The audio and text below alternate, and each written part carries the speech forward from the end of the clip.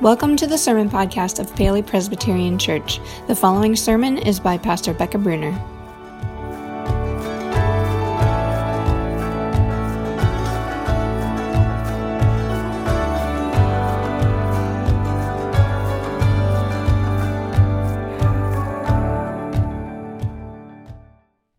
Well, hey friends, welcome. Thanks for joining us today. My name's Becca. I'm one of the co-pastors here at Paoli, and I'm so glad that you've chosen this day, this Sunday, to jump in with us in worship, because we are starting a brand new series today.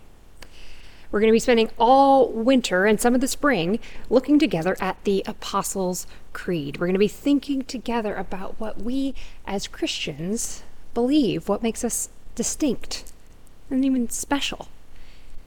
And we're committing ourselves not to just learning about the creed, but our hope is that we're making it personal. That we're not just talking about what they believe out there, but that each one of us is making a commitment to what I believe. But before we jump into all of that, there's another place we need to start. And I want to start today with a question for us to consider. And the question is this: what does it mean to be a Christian? You ever think about that? What does it mean to be a Christian? What are the essential elements, the necessary ingredients for a person to be able to call themselves a Christian? In his book, What's So Amazing About Grace, author Philip Yancey writes about how he would often like to pose that very question to strangers. Often while maybe riding on a plane, he'd strike up a question in the seat, in the row with the person next to him, and he'd ask them, what do you think? What do you think it means to be a Christian? And he'd often get answers like, well, there's people, they're polite, they're moral, they're virtuous. Sometimes he'd get not so great answers, like, Christians, they're holier than thou people. Christians, they're the ones who always look down on me. What does it mean to be a Christian? We could dismiss those kinds of answers, because they come from people out there. They don't really know. They're on the outside. They don't know what it means to be a Christian. So, okay, well, so what do we think? Those of us who are on the inside, so to speak. Some of us might say, well, to be a Christian means believing the right things. Having a list of all the right answers to all the right questions and getting them down pat. Some might say to be a Christian means behaving in the right ways. There are things you do, and there are things you don't do. And if you get those things right, well, then you're a Christian. Others might say that being a Christian is about belonging in the right group, going to the right church, connecting with the right community, following the right people on Twitter. That's what makes you a Christian. And while, yes, being a Christian does involve believing certain things, it can involve behaving in certain ways, and certainly we hope that every person feels like they belong in a community, but at its core, those things do not fully comprise what it means to be a Christian. A Christian, at the most foundational level, is a person who can say with the Apostle Paul what he said about himself in one of his earliest letters. It's a letter that he wrote to the church at Corinth. 1 Corinthians, he writes this. He says, "Because God was so gracious to me, so very, very gracious to me, here I am." I love that. I love that. Because God was so very gracious to me, here I am. You got to understand what it took for Paul to write those words. I mean, he'd come from a pretty bad place before that. Some of you know Paul's story. You know that for most of his adult life, but before Paul became a Christian, Paul was actually persecuting Christians. He was traveling them around. He was throwing them in jail. He was overseeing and approving of their executions. But then, Paul met Jesus. And Jesus didn't condemn him. Jesus didn't kill him. Jesus forgave him. Jesus transformed him.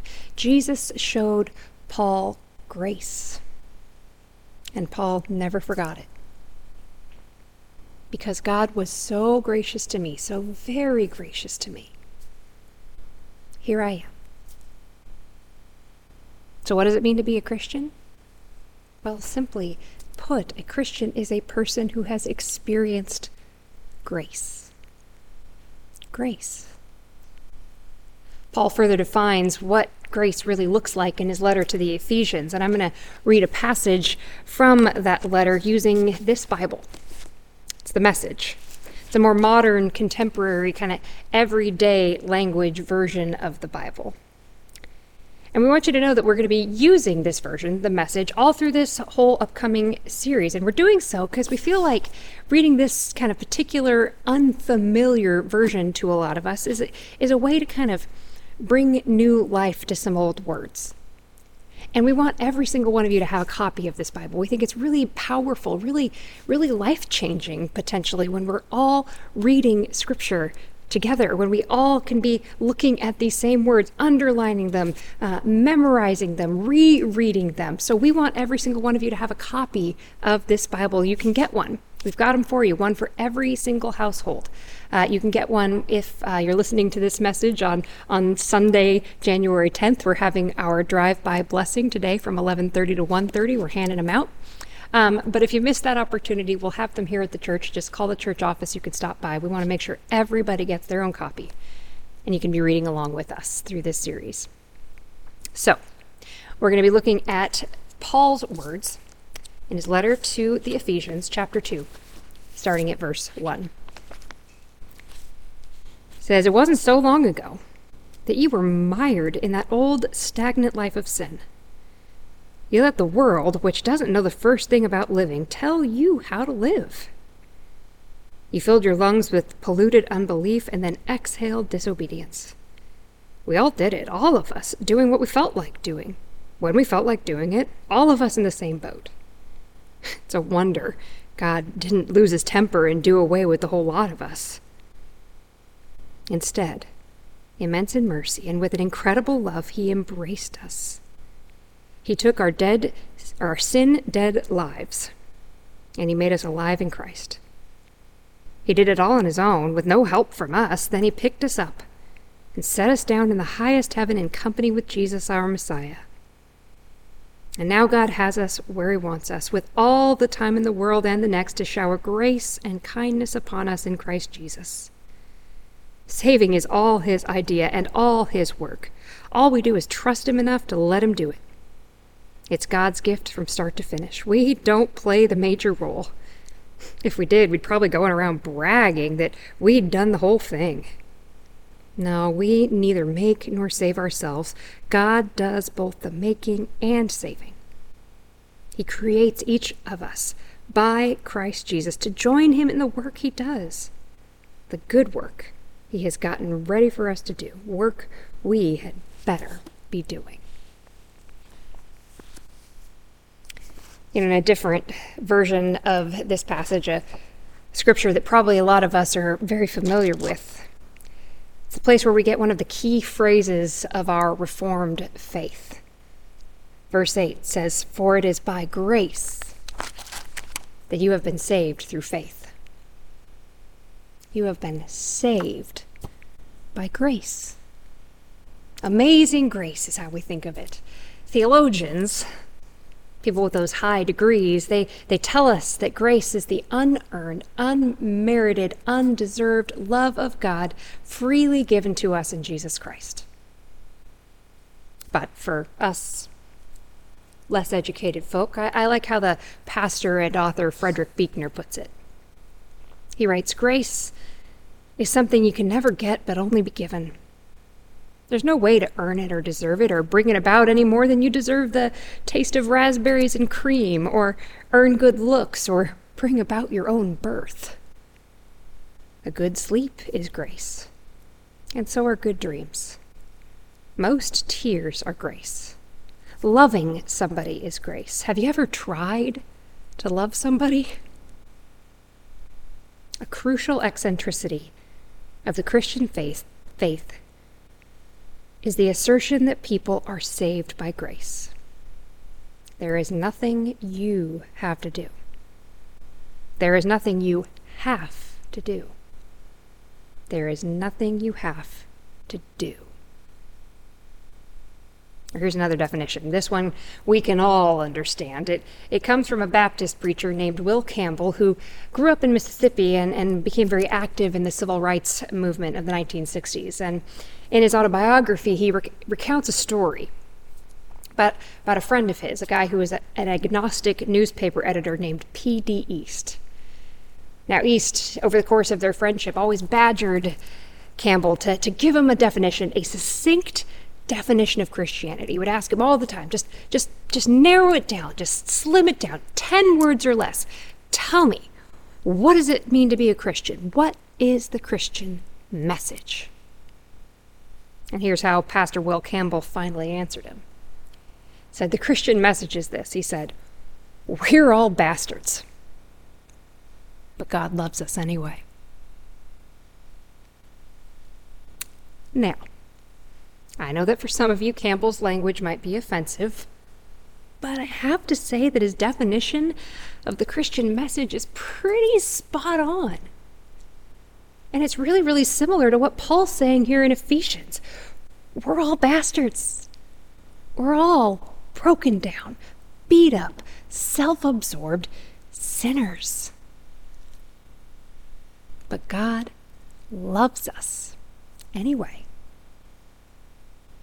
And to know that love, to receive that love, to live out that love, that is what it means to be saved by grace. So what do we do with that? What does being saved by grace look like? Well, as I thought about it this week, the word that kept coming to mind over and over again for me was the word new. New. Among other things, grace gives us a new life. Paul starts out this passage in Ephesians pretty bluntly. He says, it wasn't so long ago that you were mired in that old, stagnant life of sin. You let the world, which doesn't know the first thing about living, tell you how to live. So that got me thinking, how does the world tell us how to live? There's a lot of ways you could answer that question, but I think all of them would end up kind of circling back around to this idea that it's all about me. That old stagnant life of sin tells us that it's all about me. The great reformer Martin Luther, when describing the human condition apart from grace, he used the phrase incurvatus in se. That's Latin for curved in on itself. That's what sin does, Luther said. He said, it bends my whole being in on myself so that everything is all about me. What's in it for me? How can I advance my agenda? How will my needs get met? And how are my needs not getting met? And if they're not getting met, who else out there is to blame? Sin turns us in on ourselves, which ultimately leads to death. Because over time, sin destroys us, because the more we turn in on ourselves, the more we turn away from God. The more we turn away from one another, the more we turn away even from our truest and deepest selves.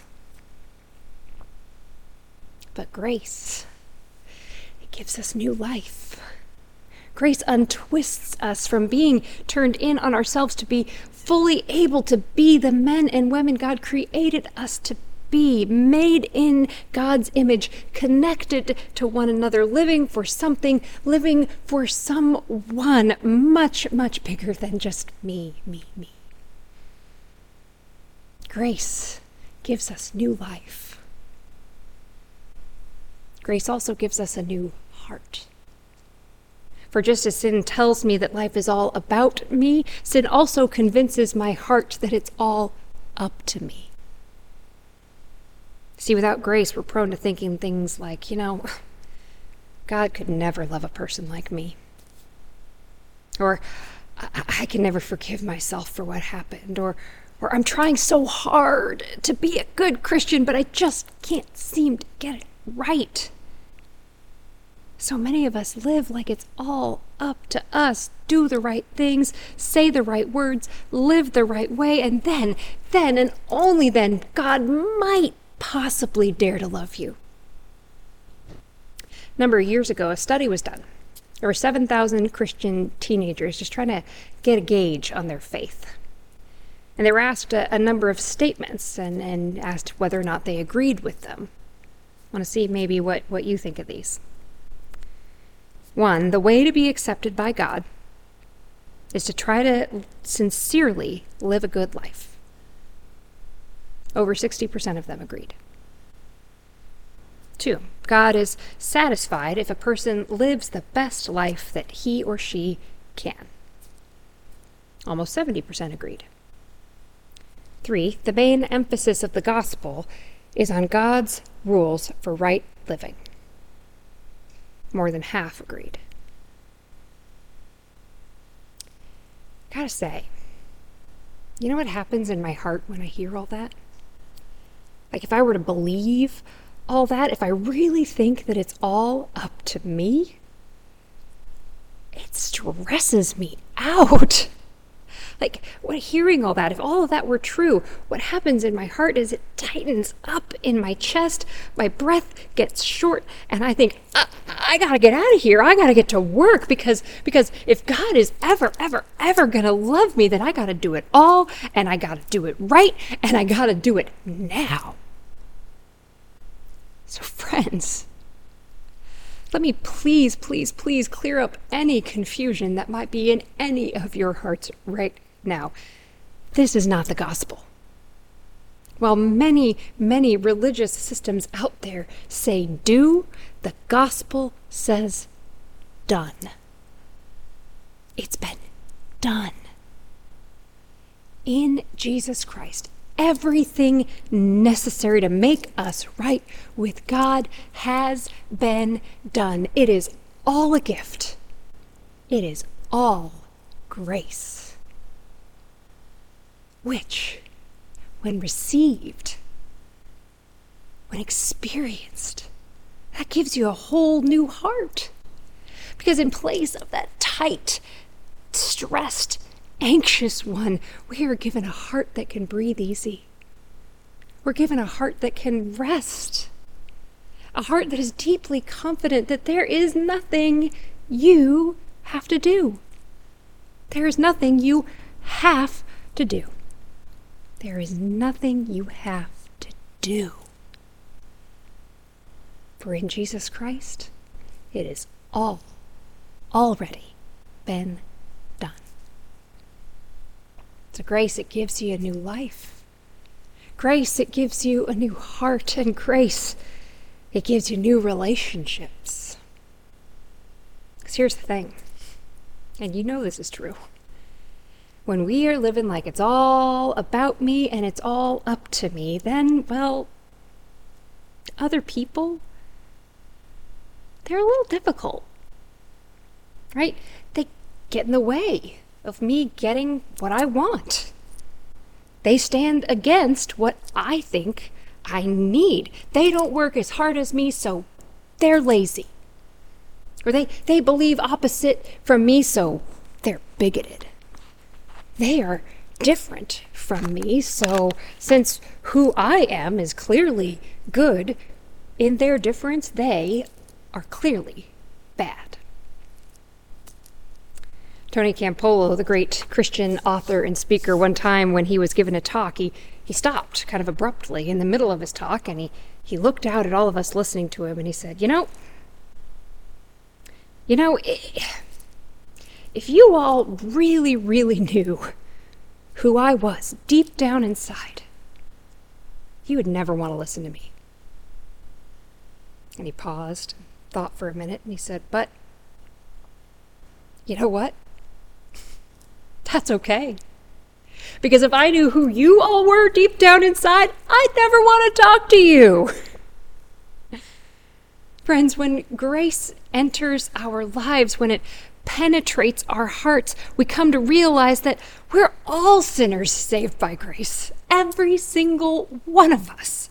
We are no better and we are no worse than anybody else. And so we can accept one another because we know we've been accepted. We can love one another because we know that we have been loved. We can accept and we can love everyone, even them. Now, whoever your them is, and we've all got one, that does not mean that we condone or excuse all of their words and actions. Because there are some words and there are some actions that cannot be condoned, that must not be excused. For some words and for some actions, there needs to be justice. But that is another sermon for another day. For this day, what matters is that we can be kind, we can be gracious to them, whoever your them may be, because in Jesus Christ, God has been so very kind and so very gracious to you and to me. We can love because in Jesus Christ, God loves us. So grace gives us new life. Grace gives us a new heart. Grace gives us new relationships. And one last thing. Grace leads us home. In her book, Traveling Mercies, Anne Lamott shares a story from her pastor about a time when her best friend got lost as a little girl. The little girl ran up and down the streets of the big city in which they lived, and she just getting more and more and more lost. She didn't recognize a single landmark, and she became very frightened. And finally, a policeman stopped to help her, and he put her in the passenger seat of his car, and they just drove around until she could maybe recognize something about where she was. And as they were driving, she suddenly cried out for him to stop, stop, stop, stop. I know where I am now. And looking out the window, she pointed the policeman to her church. And she told him very, very firmly, she said, "You can let me out now. This is my church, and I can always find my way home from here." Friends, it is our sincerest hope that as we enter into this season, as we explore the Apostles' Creed together, that yes, we are going to be talking about the contents of the Christian faith, but not with the goal of getting everyone to believe the right things or behave the right ways. That's not what makes a person a Christian. Our hope as we dig into this creed and the scriptures that inspired it is that as we do, you will experience grace. And that grace will give you new life. That grace will give you a new heart. That grace will lead you into new relationships. And truly, from the bottom of my heart, our deep, deep hope as we enter into this season is that by joining us here at this church, you will find your way home.